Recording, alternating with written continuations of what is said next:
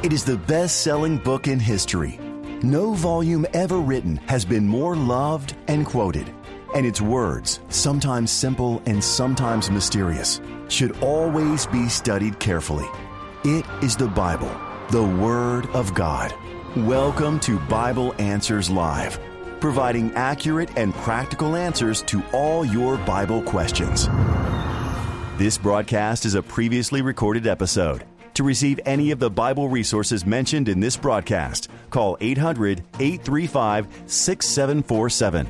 Once again, that's 800-835-6747. Now, here's your host from Amazing Facts International, Pastor John Ross. Hello, friends. Welcome to Bible Answers Live. Pastor Doug is out this evening, but we are glad you are tuning in. Hey, how about an amazing fact? Sean Swanner knows what it's like to face impossibilities. At the age of 13, he came down with Hodgkin's disease. The doctors didn't think he would survive, but he did. When he was 16, he contracted Askins sarcoma, a rare cancer that attaches itself to the walls of his chest. His chance of survival was very small. His treatment required him to be put into an induced coma for a year. At one point, his parents were told that he only had 2 weeks to live, and yet, amazingly, he survived, although permanently he lost the use of one of his lungs. During the months of recovery that followed, he was inspired by the following quotation: "The human body can live roughly 30 days without food. The human condition can sustain itself for roughly 3 days without water. But no human alive can live for more than 30 seconds without hope."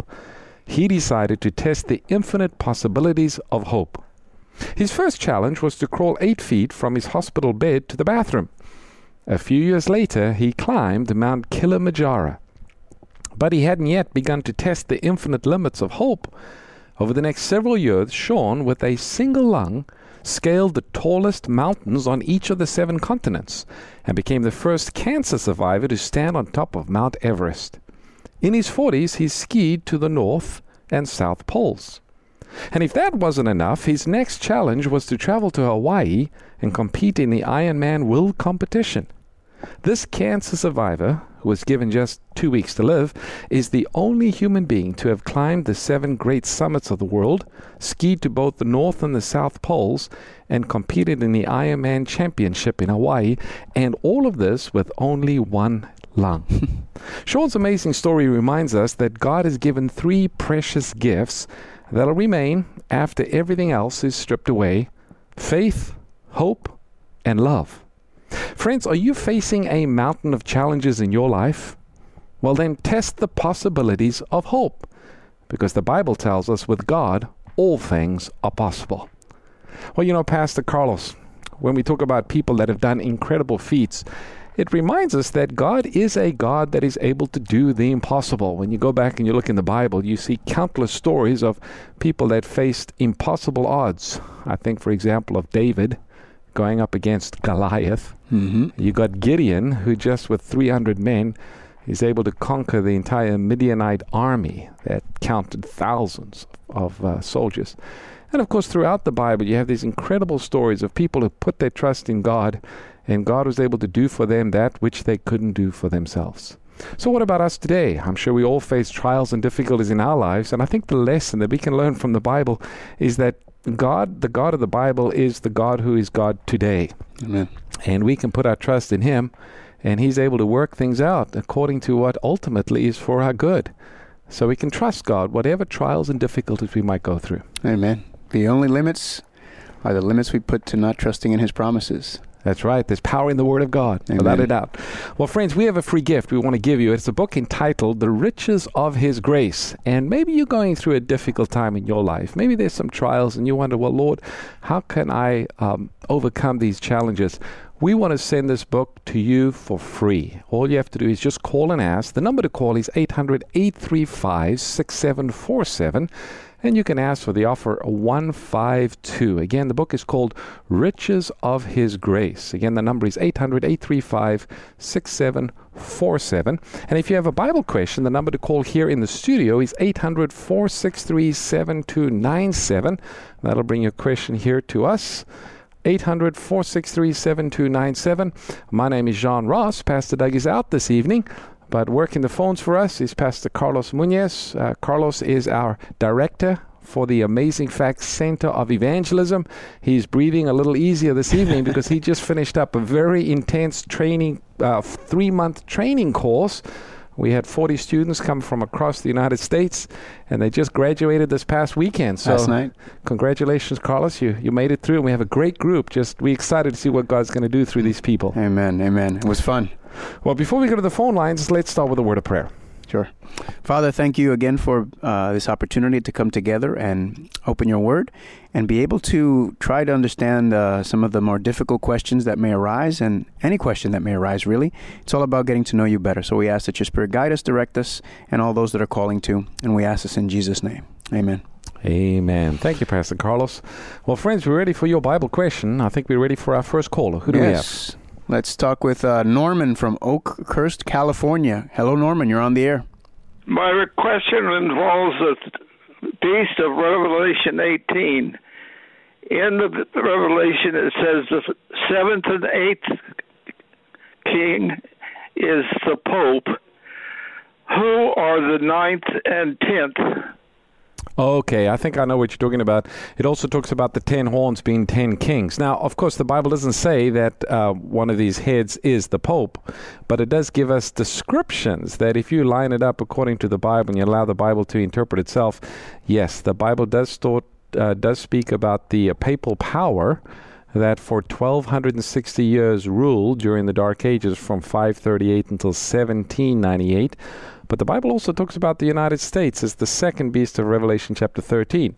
So let me just back up a little bit for those who might be new to a study of Revelation. In Revelation chapter 17, you have a woman, and a woman in Bible prophecy represents a church, and she is sitting on a scarlet-colored beast. A beast in Bible prophecy represents a political power. So here you have a church that is controlling a political power or political powers. And then the angel explains to John what this image means, and he says the 7 heads of the beast are 7 kings, and a king in Bible prophecy represents a kingdom. He says 5 are fallen, 1 is, and 1 is yet to come. And when he comes, he will continue a short space. Now, the 5 kings that are fallen refer to the 5 principal nations that persecuted God's people. And the time frame of the vision, if you look in chapter 17, it's during the height of the papacy's rule during the 1260 years, from 538 until 1798.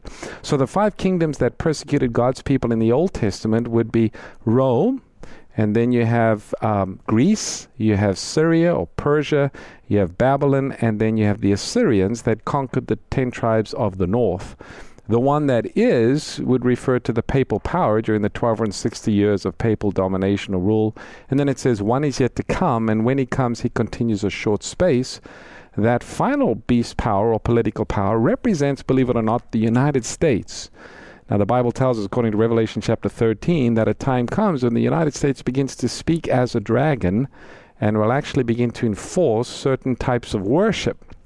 When that time comes, then she will also be a persecuting power, and thus she continues a short space. And then it talks about the beast is a part of the 7. It's one of those principal kingdoms that persecuted God's people. So when we're talking about these kings or these kingdoms, the 10 horns represent 10 divisions of Western Europe, and refers to a time period when these political powers will give their support to the papal power, which is yet in the future. And that's a whole study we can look at a little bit later on. For our friends who'd like to learn more about Revelation chapter 17 and about the beast power of Revelation 13, we have a study guide that we'll be happy to send to anyone who calls and asks. It's simply called, well, there's actually 2. You can ask for either one. You can ask for the United States in Prophecy, and we'll be happy to send you that study guide, the U.S. in Bible Prophecy, or just ask for the study guide, Who is the Antichrist? And we will send it to you. You know, these are important truths, Pastor Carlos. Mm-hmm. The Bible, especially Revelation, was written to help us understand what's happening in the world today. And so a thorough study of Revelation is very helpful, very important for people who want to know what's happening. As you look at what's happening in the world today and you compare that with what the Bible said, we can see where we are in the stream of time. So we encourage folks to call and ask for that. Again, ask for the study guide, Who is the Antichrist? Or ask for the study guide called The U.S. in Prophecy. And we'll be happy to send both of them to anyone who calls and asks. All right. Next we have Brittany from Antelope, California. Good evening, Brittany. You're on the air. is it okay for a Christian to eat turkey? Now, are you thinking about Thanksgiving coming up this week? Yes. Okay. Well, biblically speaking, yes, you can eat turkey. Turkey would be considered a clean animal. You know, the Bible gives us a distinction between animals, clean and unclean. When it comes to birds, the principle that we find given in Scripture is they need to be a foraging bird. They need to be eating primarily seeds and things that fall to the ground, bits of plant and that type of thing. So chickens, turkeys, in those category would be considered clean. You are allowed to eat them. But of course, you know, the ideal diet, and you probably know this if you look into the Bible, the healthiest diet is a plant-based diet, a vegetarian diet. That was the original diet that God gave to Adam and Eve in the beginning. And I think that's the goal. We want to try and be as healthy as we can. The Bible says your body is the temple of the Holy Spirit. But to eat turkey is definitely not a sin. The Bible does allow it. It is a clean animal. So, yes, if you want to have a little piece of turkey for Thanksgiving, you'll be okay.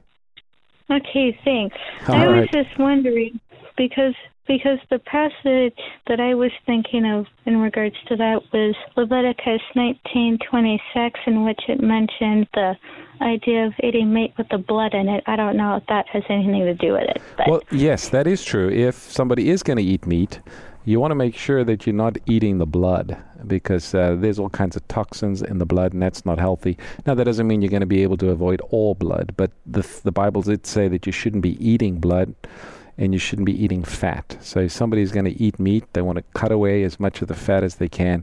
They want to make sure that whatever meat it is that they're eating is not soaked in blood. You want to try and cook it well enough to remove the blood. So those are some of the principles also that we find in the Bible. okay, thanks. All right. I just needed that clarification. No problem. Thank you for your call, Brittany. Appreciate it. All right. Next we have Danny. Danny from Arizona. Good evening, Danny. You're on the air. Hey, Pastor Ross. How you doing, Pastor Carlos? doing I have good. a quick question. So I know that once we get to heaven, you know, everything is going to be sin-free and whatnot. That's, you know, praise the Lord for that. I was wondering, will the Ten Commandments still apply even after we're up there, like even after the millennium and all, and we come back down to heaven? Because as you know, that there's not going to be any more sins. Sin will be irradiated from From the universe, earth. yes, absolutely. So will the Ten Commandments apply after? Absolutely. Sin is the transgression of the law. So if there's no sin, then that would mean that the law is being kept. And if you think about it, the purpose of salvation is to redeem us from sin, to save us from breaking God's law. In heaven, there's not going to be any killing. There's not going to be any stealing. There's not going to be lying. It's also interesting, Isaiah talks about in the new earth, it says from one Sabbath to another, we will come and worship before God. So the fourth commandment that has to do with the Sabbath will be enforced or be important even after the earth is okay. Yeah, that makes recreated. sense.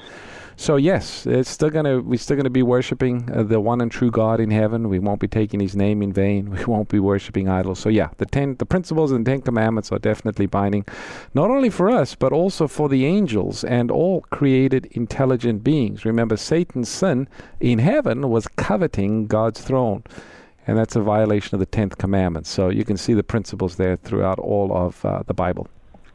Oh, actually, I didn't even think about that. That's a good point. Awesome. Thank you very much. All right, thanks for your call, All right, Danny. You know, thank we do you. have a study guide, friends, that talk about the 10 Commandments. It's called Written in Stone. Is it still relevant for the Christian? Pastor Carlos, people sometimes ask, well, didn't Jesus' death on Calvary do away with the 10 Commandments? Well, no, not according to the Bible. Total opposite. He enables us to keep the commandments as a Amen. result of his death. So we'll be happy to send this study guide to anyone wanting to learn more. Just call the number. It's 800-835-6747. You can ask for the study guide. It's called Written in Stone, and we'll be happy to put it in the mail and send it to you. Who do we have Amen. next? Next we have Mike calling us from Oregon. You're on the air, Mike. Hi, pastors. Thank you for taking my call. I had a question in regards to a study I was doing on the name of Rome in the New Testament. I looked up the name in Strong's Concordance and Thayer's Greek lexicon, and it says the name Rome means strength. And that, of course, triggered a thought in my mind in regards to Daniel 2, as the kingdoms that are mentioned in Daniel 2, Babylon, a second kingdom, a third kingdom, a fourth kingdom, and a divided kingdom. And when it talks about the divided kingdom in Daniel 2:41, it says, "And whereas thou sawest the feet and the toes part of potter's clay and part of iron, the kingdom shall be divided, but there shall be in it the strength of the iron." And the etymology of the word Rome, the name Rome in Greek, means strength. Mm-hmm. And I'm wondering if that's an applicable application. I think so, absolutely. I mean, that's a good point. It's very clear from the scriptures, if you look at it, that this fourth kingdom, the legs of iron, represents Rome, pagan Rome, and then the feet of iron and clay. There is still the influence of Rome, but in this case it's papal Rome. It's also interesting to note that the primary metal used during the Roman Empire, during the time of Rome, was iron. It had been invented by then and was used primarily as an instrument for war. They had iron spears, so iron chariots. So iron is a very fitting symbol, and it does parallel the name of Rome. So yes, absolutely, there's a very significant connection there. That's a good observation. Thank you. Yep, thank you for taking my call. Appreciate it. Absolutely. Thanks, Mike. Next we have Robert, College Place, Washington. Good evening, Robert. You're on the air. Hi, Pastor Carlos, and hi, Pastor Ross. Hello. And your question tonight? It's regarding Ephesians 4:9. Sometimes I hear people saying that, and I'm sure you've heard that before, that Jesus went to hell to preach to people, but this Ephesians 4:9 doesn't say that he went and preached to people, but it says that he went to the lowest parts of the earth. How do you explain that to people, or how explain that verse? Yeah, absolutely. Let me read it so those who are just listening, maybe driving their car, can get the verses. I'm going to start in verse. Let me start in verse 7. It says, talking about spiritual gifts, but to each of you, or to each of us, grace was given according to the measure of Christ's gift. Verse 8 says, therefore he saith, when he ascendeth on high, he led captivity captive and gave gifts unto men.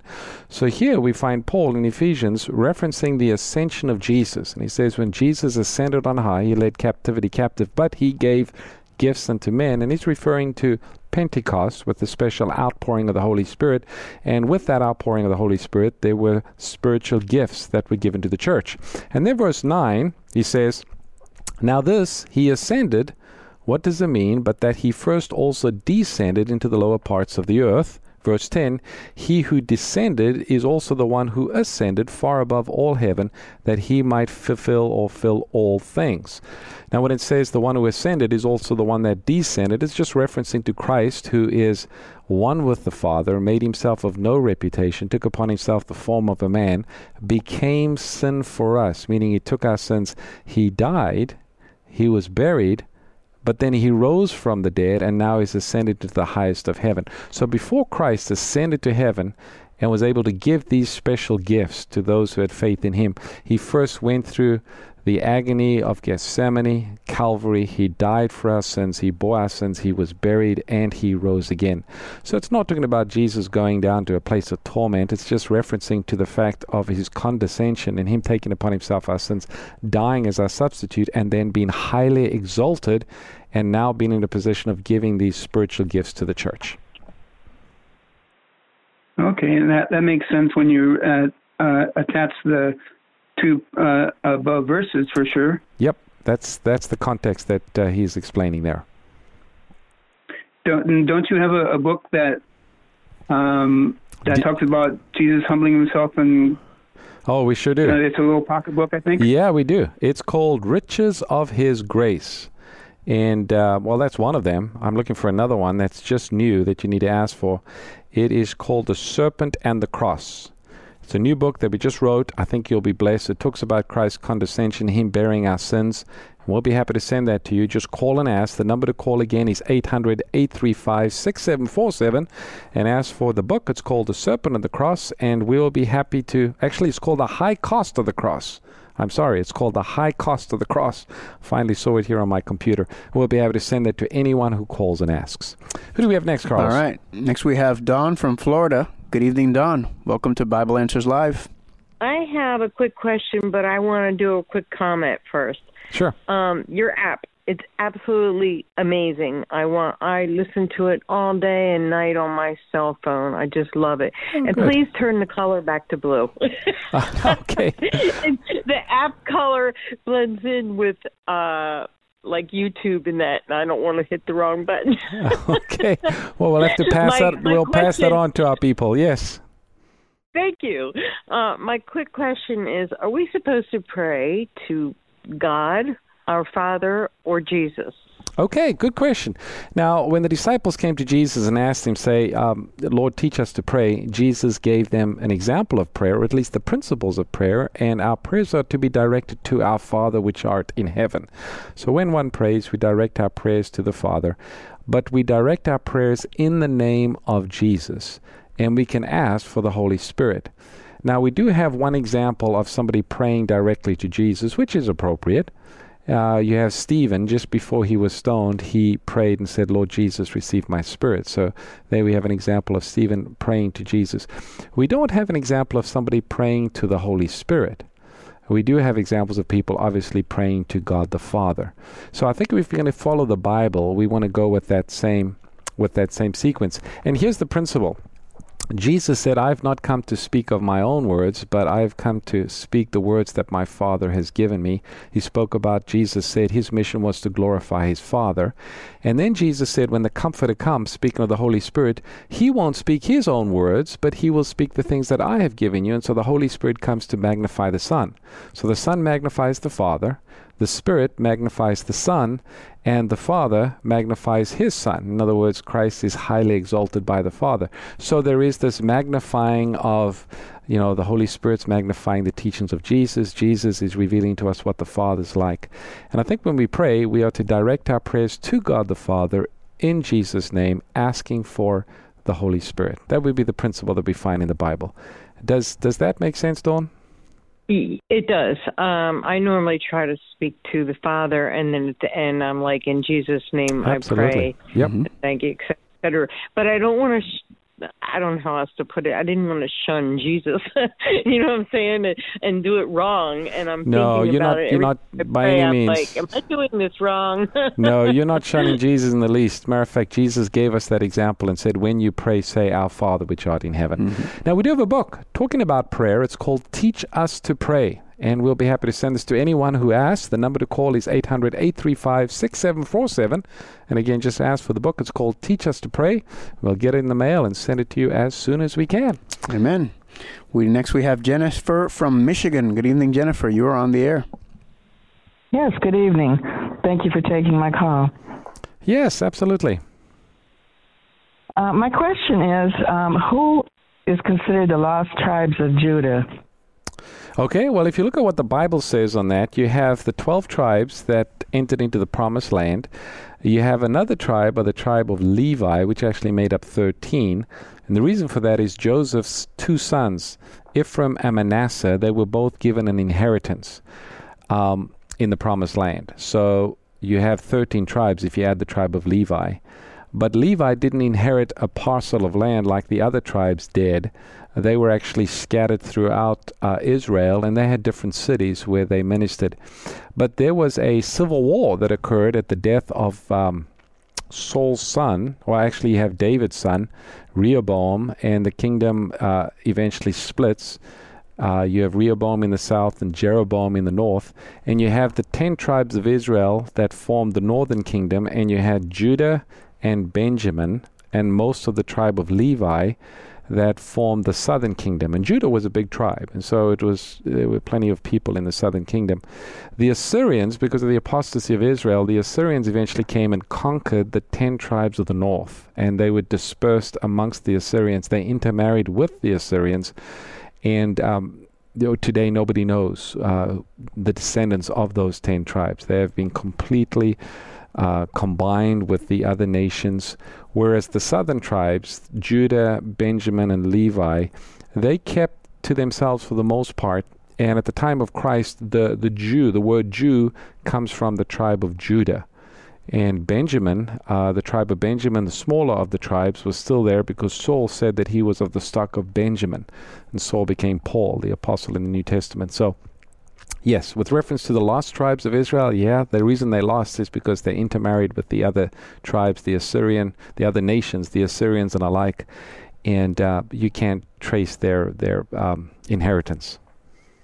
Well, that kind of explains it. I've been doing some investigating, and what I've researched was that they're kind of spread throughout the earth, and that located in Africa, the western part of Africa, they show a lot of those tribes are 90% circumcised, and they're showing DNA, Jewish DNA.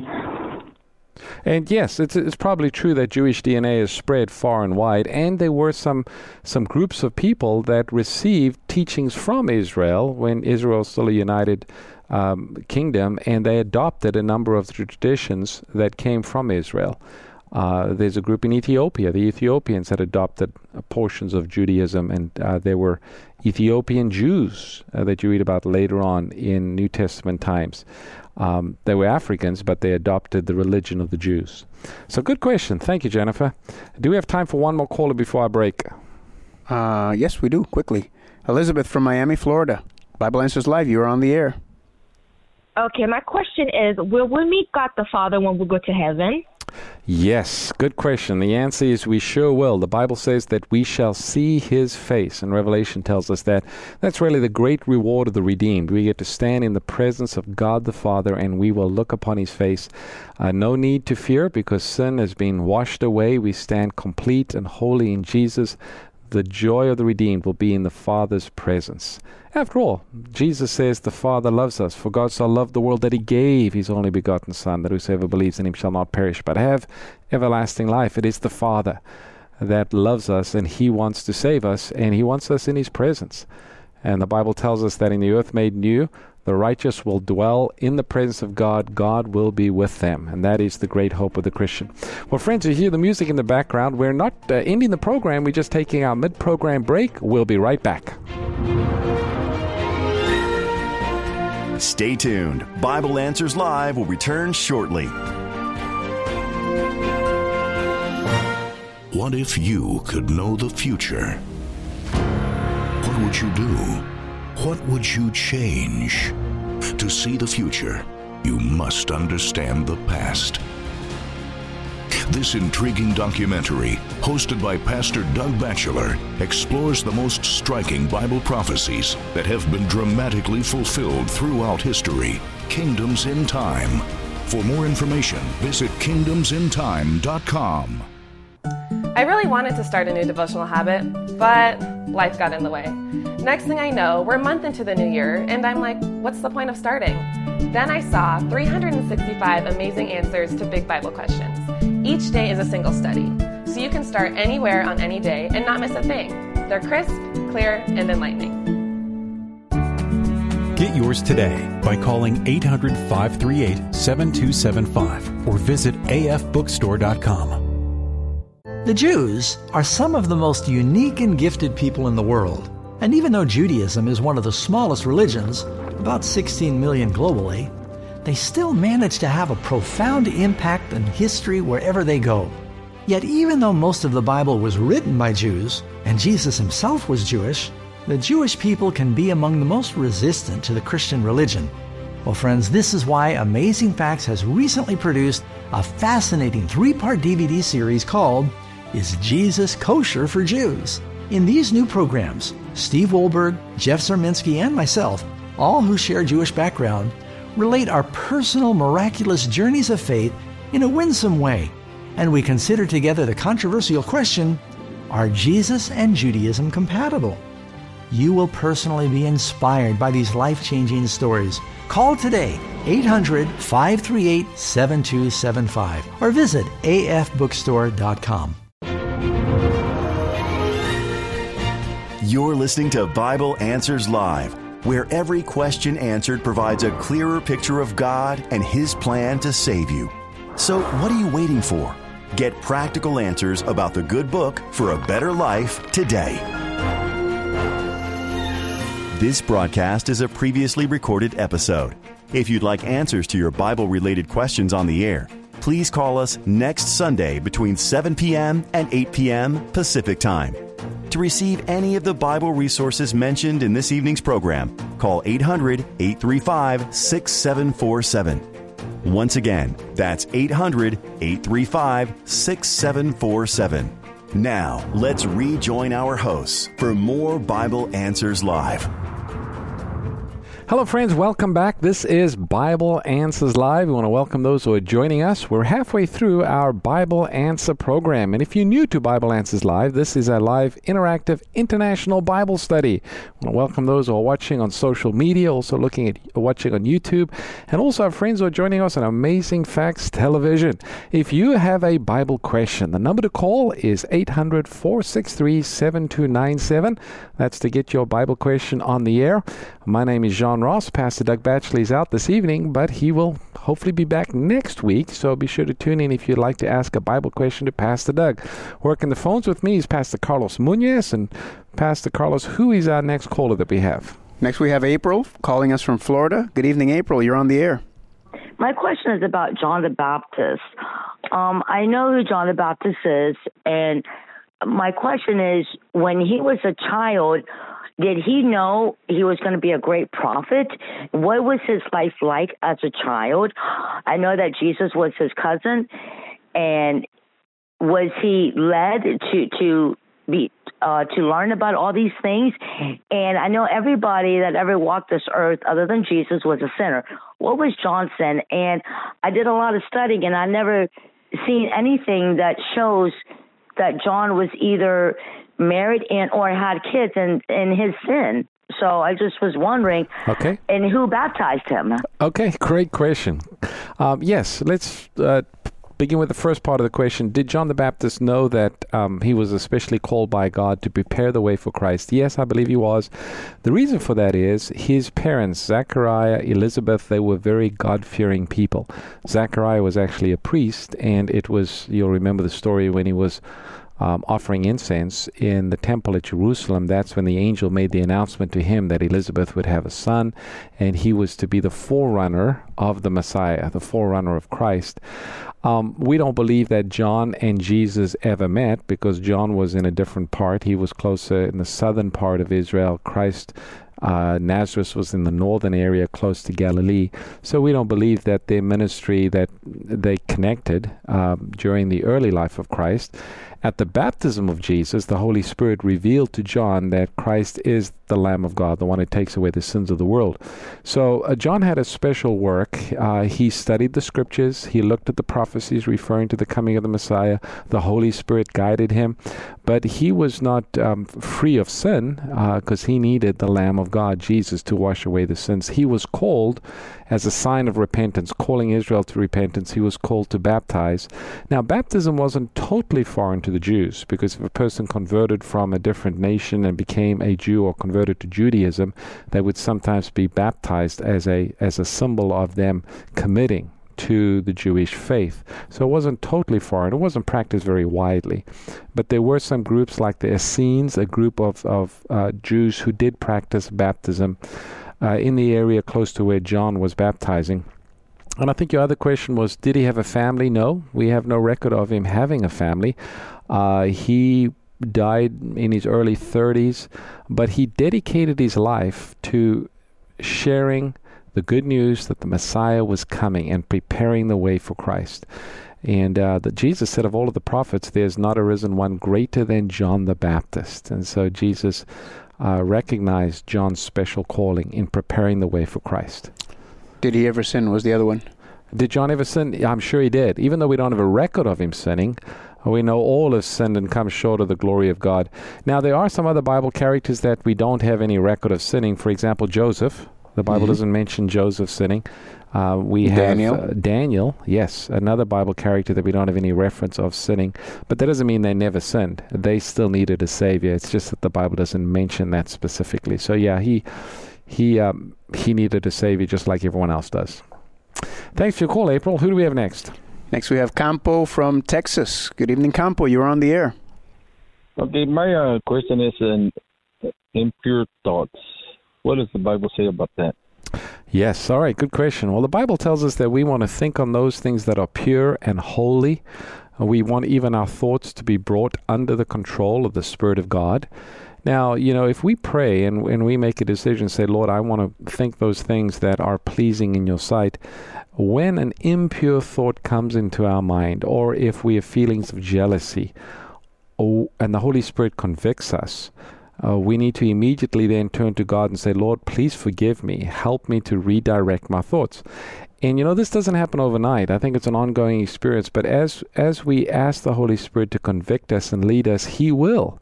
And the moment we get convicted that this is not the right thing for us to be thinking about, that's when we need to make a choice to redirect our thoughts and move away from, the carnal things of this earth and set our thoughts upon the spiritual things of heaven. And if we do that, we begin to form a habit. And pretty soon it becomes easier and easier for us to think on wholesome spiritual things and not on earthly things. Also, our thoughts are often influenced by what we're feeding our mind. So if we're feeding our mind the things of secular media and just the craziness that's happening in the world around us, our thoughts are going to be leaning towards that. But we are filling our mind with holy things, things of God, filling our mind with Scripture or spiritual devotional books or something wholesome. Our thoughts will lean more in that direction. So yes, we can control our thoughts and the Holy Spirit will convict us, but we need to ask for the Spirit.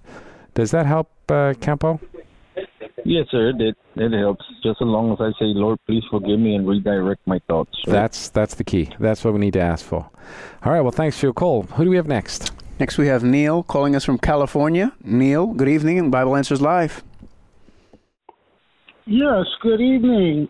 Thank you for taking my call. Yes, a pleasure. Yes. Hello. I'm calling regarding Revelation chapter 9. Okay. And there's a few different things in there that I'm wondering about because, it starts out talking about opening up the bottomless pit.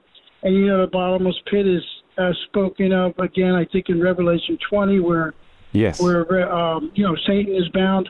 But I was wondering in particular about the number of the Revelation 9:16 that where it says the number of the army of the horsemen was 200 million. I heard the number of them, and it goes on and it mentions colors, a fiery red, hyacinth blue, sulfur yellow, which sound like the colors of the country of China. Okay. And I'm wondering if anyone knows anything about this possibly being something to do with China. They're becoming so powerful. All right. Well, I'm glad you asked. Yes. Let me tell you a little bit about the sixth trumpet here. In Revelation, we have a series of sevens. You've got the seven churches, the seven seals, and the seven trumpets. Each of these series of sevens cover roughly the same time period. It's what we call the Christian era. So it's from about 180 all the way up till the second coming of Christ. Now, the sixth trumpet, you read about here in Revelation chapter 9, starting in verse 13, is really a description of the rise and the expansion of Islam during the years leading up to around 1840. It's actually a historical event that's being described here. It's not a future event.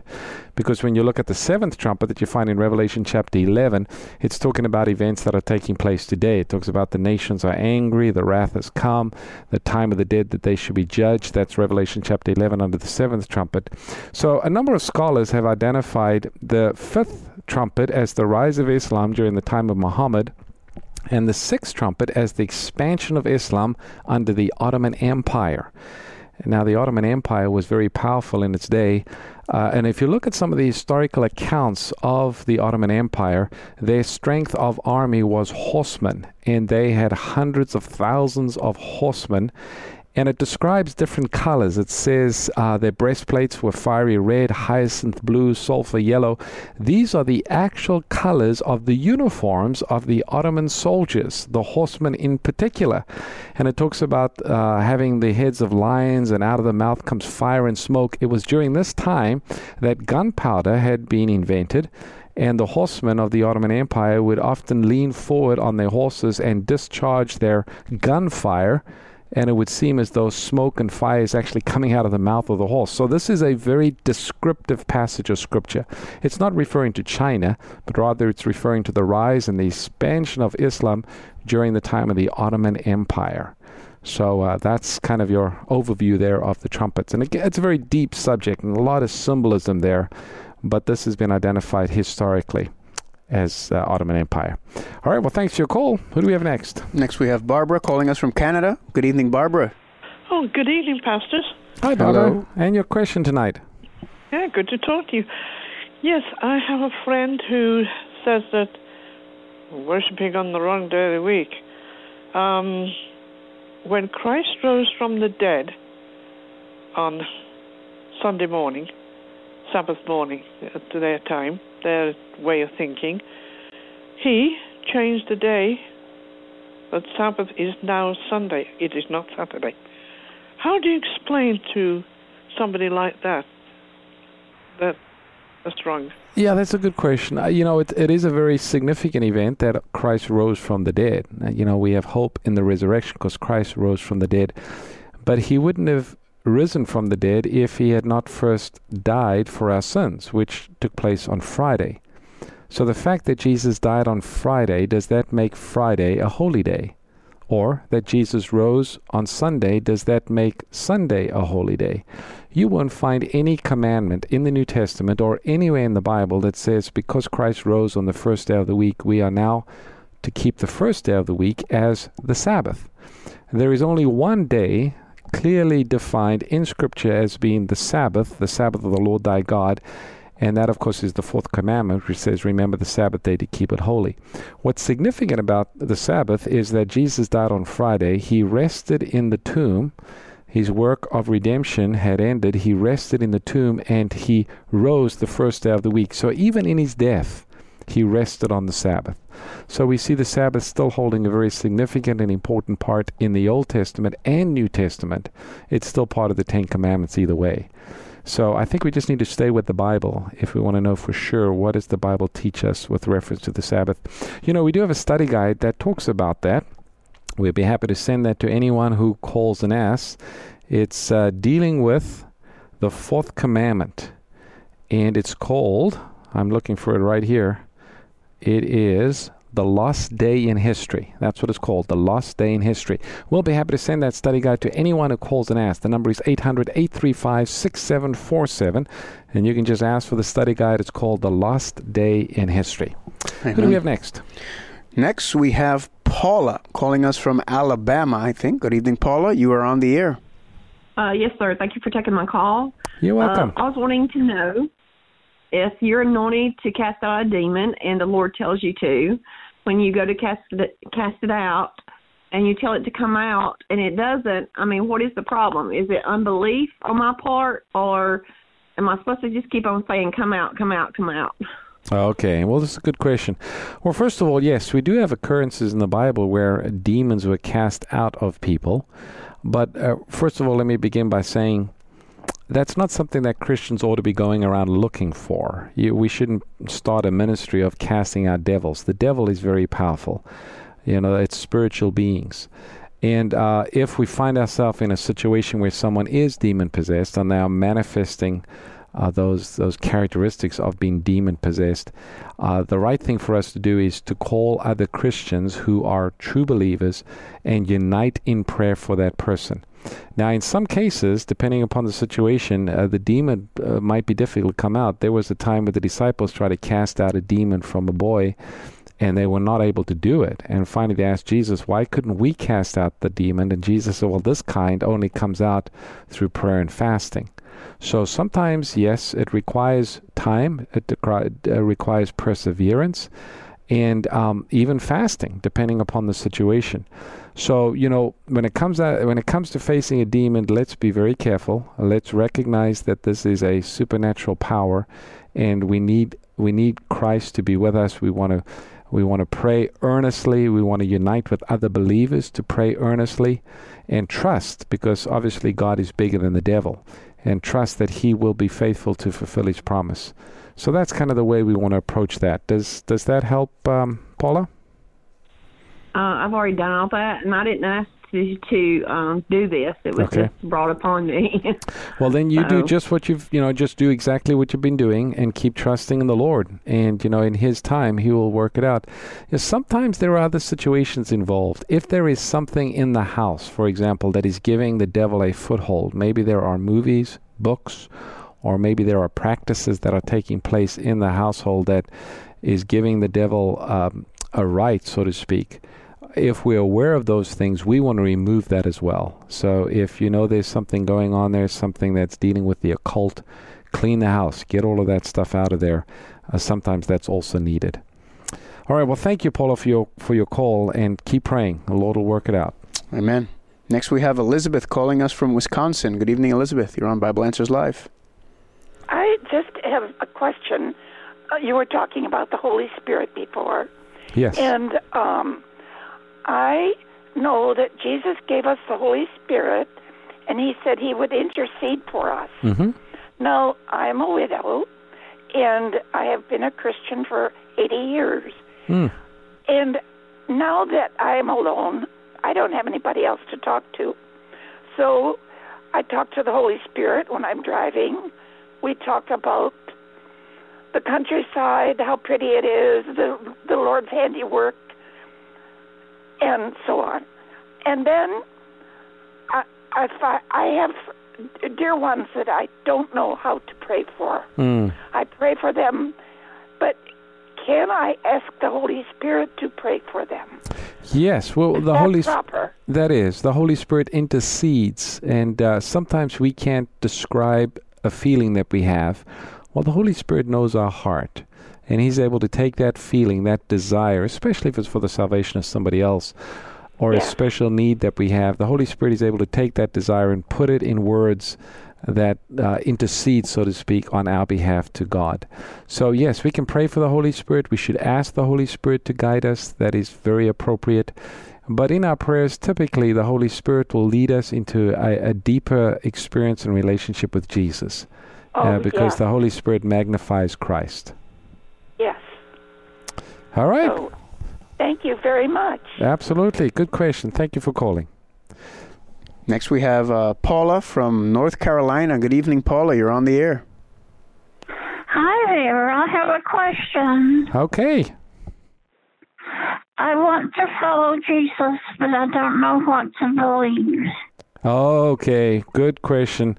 Paula, the first thing you need to do is ask Jesus to come into your heart. And that's simply a prayer. You say, Lord Jesus, I confess my sins. I give myself to you. Please come into my heart. I surrender myself to you. Now, that's the first step. You come to Jesus. But then once you make that decision and you come to Jesus by faith, then you want to discover his will for your life, and you find that in the Bible. So you want to start reading the Bible. Now, you might not have had much experience reading the Bible, and sometimes there are things in the Bible that are difficult to understand. But as you read the Bible, the Holy Spirit is able to guide and illuminate your mind. So I would just start reading the Bible. If you're not real familiar with the Bible, maybe start with one of the Gospels. Start with Mark. It's a shorter Gospel. You can read it fairly quickly. It talks about Jesus. There are 4 Gospels, Matthew, Mark, Luke, and John, all about the life of Christ. That's so inspiring to read. And then you might want to go to the book of Genesis and read about the beginning and how things were created, and familiarize yourself with the teachings of the Bible. And as you spend time in the Word of God, you will grow more and more in your understanding of truth, and your faith in God will grow as you spend time in his Word. I would also recommend finding a good Bible study series. Amazing Facts has a free online Bible study course, and it'll help you in your study of God's Word because it picks different topics and it'll guide you through what the Bible has to say about different topics. So that would be a great start. We do have a study guide that deals with your very question about how do we become a true Christian. It's called Rescue from Above, and it's talking about salvation. And we'll be happy to send that to you. Actually, Paula, when you call, just ask to sign up. It's free. Just sign up for the entire Amazing Facts study course. But the study guide specifically talking about that is Rescue from Above. The number to call is 800-835-6747, and we'll be happy to send it to you in the mail. Amen. Next, we have Norman calling from California. Good evening, Norman. Yeah, I have a question. It's kind of trivial, but regards to the people who died during the flood, is that their final judgment, or will they be resurrected too? There will be another resurrection that everyone who has died will be resurrected in. It's called the resurrection at the end of the 1,000 years. It's the second resurrection. You can actually read about this in Revelation chapter 20, where it talks about the dead, both small and great, stood before the great white throne judgment. It's at the end of the 1,000 years, at the end of the millennium. So there is a final judgment. And so those who were destroyed by the flood waters, they will be resurrected for this final judgment that takes place at the end of the 1,000 years. I see. Because I've been hearing that the earth was judged through water before, and then there will be a second judgment through fire. So I thought that water judgment is their final judgment. No, I mean, it serves as a type of the cleansing that'll occur at the end of the 1,000 years when the earth is cleansed with fire. But individuals, they are still resurrected to give an account of their life. They stand to be judged at the end of the 1,000 years. We have a study guide talking about that. It's called 1,000 Years of Peace, and it talks about this 1,000-year period found in Revelation chapter 20. And Norman will be happy to send it to you or anyone who wants to learn more about it. The number is 800-835-6747. Amen. Next we have Joseph from Pennsylvania. Joseph, you're on the air. Hi, how's it going, Pastor Ross? Hi, Joseph. Doing well. I have a question has plagued me for decades. All right. And it comes out of 1 Corinthians chapter 15, verse 20. All right. And I'll read that out of the NKJV. It says, "But now Christ is risen from the dead and has become the firstfruits of those who have fallen asleep. For since by man came death, by man also came the resurrection of the dead. For as in Adam all die, even so in Christ all shall be made alive. But each one in his own order, Christ is the firstfruits." And that's the key word. Mm-hmm. So what I'm understanding here, Christ being resurrected off the earth was the firstfruits of resurrection of the dead.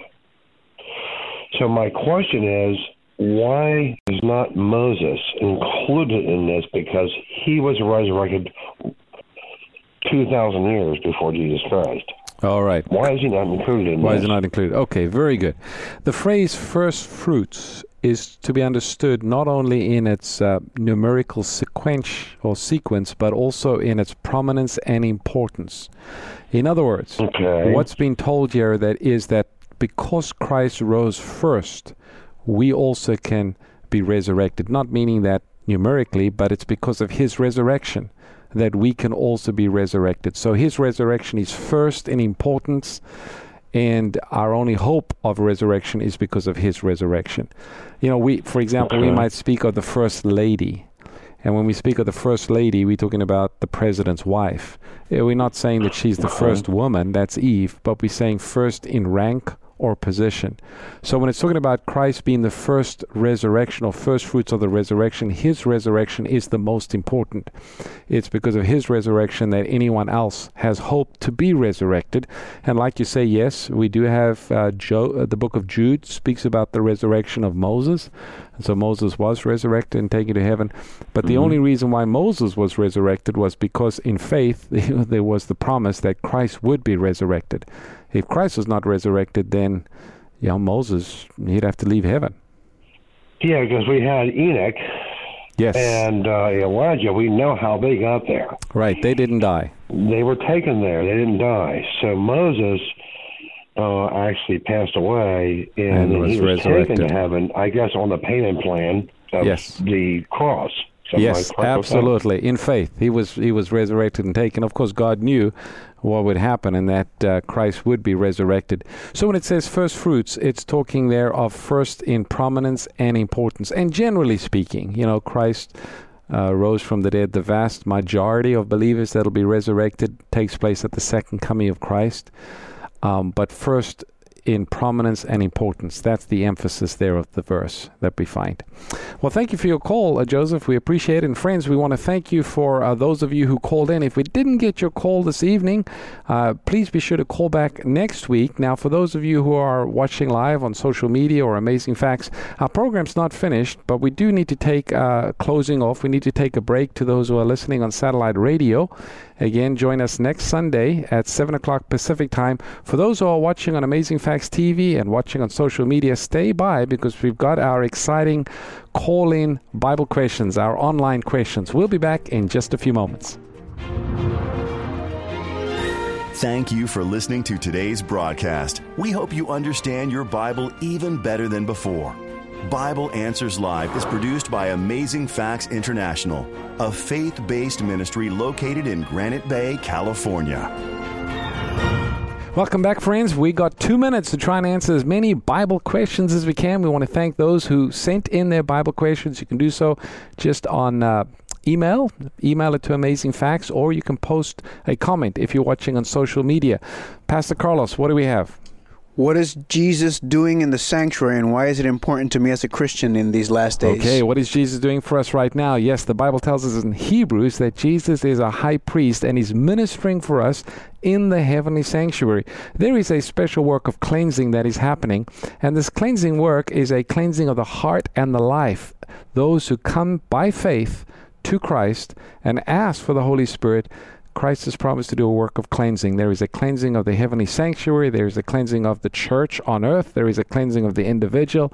So there is a special work taking place even now. Jesus, our high priest, is ministering for us in the heavenly sanctuary. And you can read all about that in the book of Hebrews. What's the next question? What's the difference between accounted righteousness and imparted righteousness? Okay, two phrases that we find: imputed and imparted. Imputed righteousness is when we come to Jesus and we receive him as our personal Savior. His righteousness takes the place of our unrighteousness, and we stand before God just as if we have never sinned. But in addition to the imputed righteousness, we also have the imparted righteousness, and that is when by faith we surrender our lives to Jesus, and Christ's righteousness then actually comes and becomes part of our heart and part of our lives, and we begin to live out the righteousness of Christ through the Spirit in our lives. The two theological terms there: imputed righteousness is sometimes referred to as justification, and imparted righteousness is referred to as sanctification. Paul uses the phrase, Christ in you, that's imparted righteousness, and you in Christ, that's imputed righteousness. So those are the two phrases that are sometimes seen in the writings of Paul. Amen. Question: how can you honor your parents when they have committed horrific sins against you? Oh, how do you keep that commandment? It says, honor your mother and your father, when your parents have done some bad things.